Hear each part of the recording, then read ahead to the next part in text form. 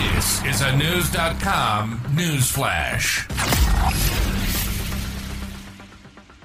Finland's state-owned natural gas transmission system operator Gasgrid noticed a drop in pressure and a possible leak during a storm on the night of October 8. Damage to the Baltic Connector pipeline and telecommunications cable was confirmed on October 10. The Finnish authorities, who are currently investigating the situation, believe the damage was a result of outside activity and thus, consequently, raised concerns about regional energy security, News.com has learned. NATO Secretary-General Jens Stoltenberg asserted that the alliance will discuss the damage done to a gas pipeline and data cable connecting member states Finland and Estonia. Stoltenberg indicated that if there was conclusive evidence of a deliberate attack, NATO would respond determinedly, Reuters reported.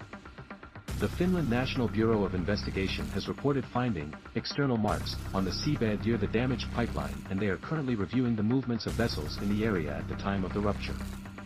The Bureau's chief investigator Risto Lohi said at a news conference for Reuters, "At the moment it looks like the damage was caused by mechanical force, not an explosion." Repairing the pipeline is expected to take at least 5 months, and gas transfers are unlikely to resume before April. The indecent has led to a rise in gas prices. The pipeline, known as the Baltic Connector, runs between Inku in Finland and Paldiski in Estonia, spanning the Gulf of Finland, and is jointly operated by electricity and gas system operators Elering and the Gasgrid from the two countries respectively. Both companies own half of the pipeline, which traverses part of the Baltic Sea and ends at the port of St. Petersburg in Russia. Dmitry Peskov, spokesperson for the Kremlin, called the incident disturbing and claimed that the 2022 attack on the Nord Stream pipelines between Russia and Germany set a dangerous precedent. In response to the situation, President Sauli Niinistö and other officials were briefed and security measures were increased at critical infrastructure facilities in Finland. Norway and Lithuania have also heightened security at onshore energy installations, Reuters reported. It is worth noting that the gas pipeline and telecom cable run in parallel, at a significant distance from each other, according to cable operator Elisa. Both were damaged within the same time frame, with the pipeline rupture believed to be in Finnish waters and the cable breach in Estonian waters.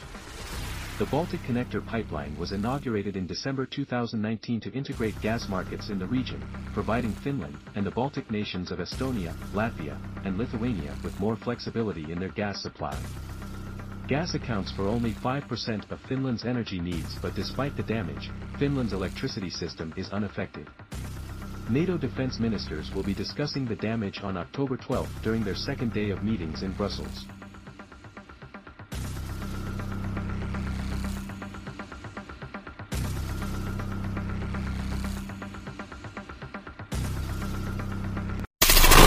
Knowledge. Unfiltered.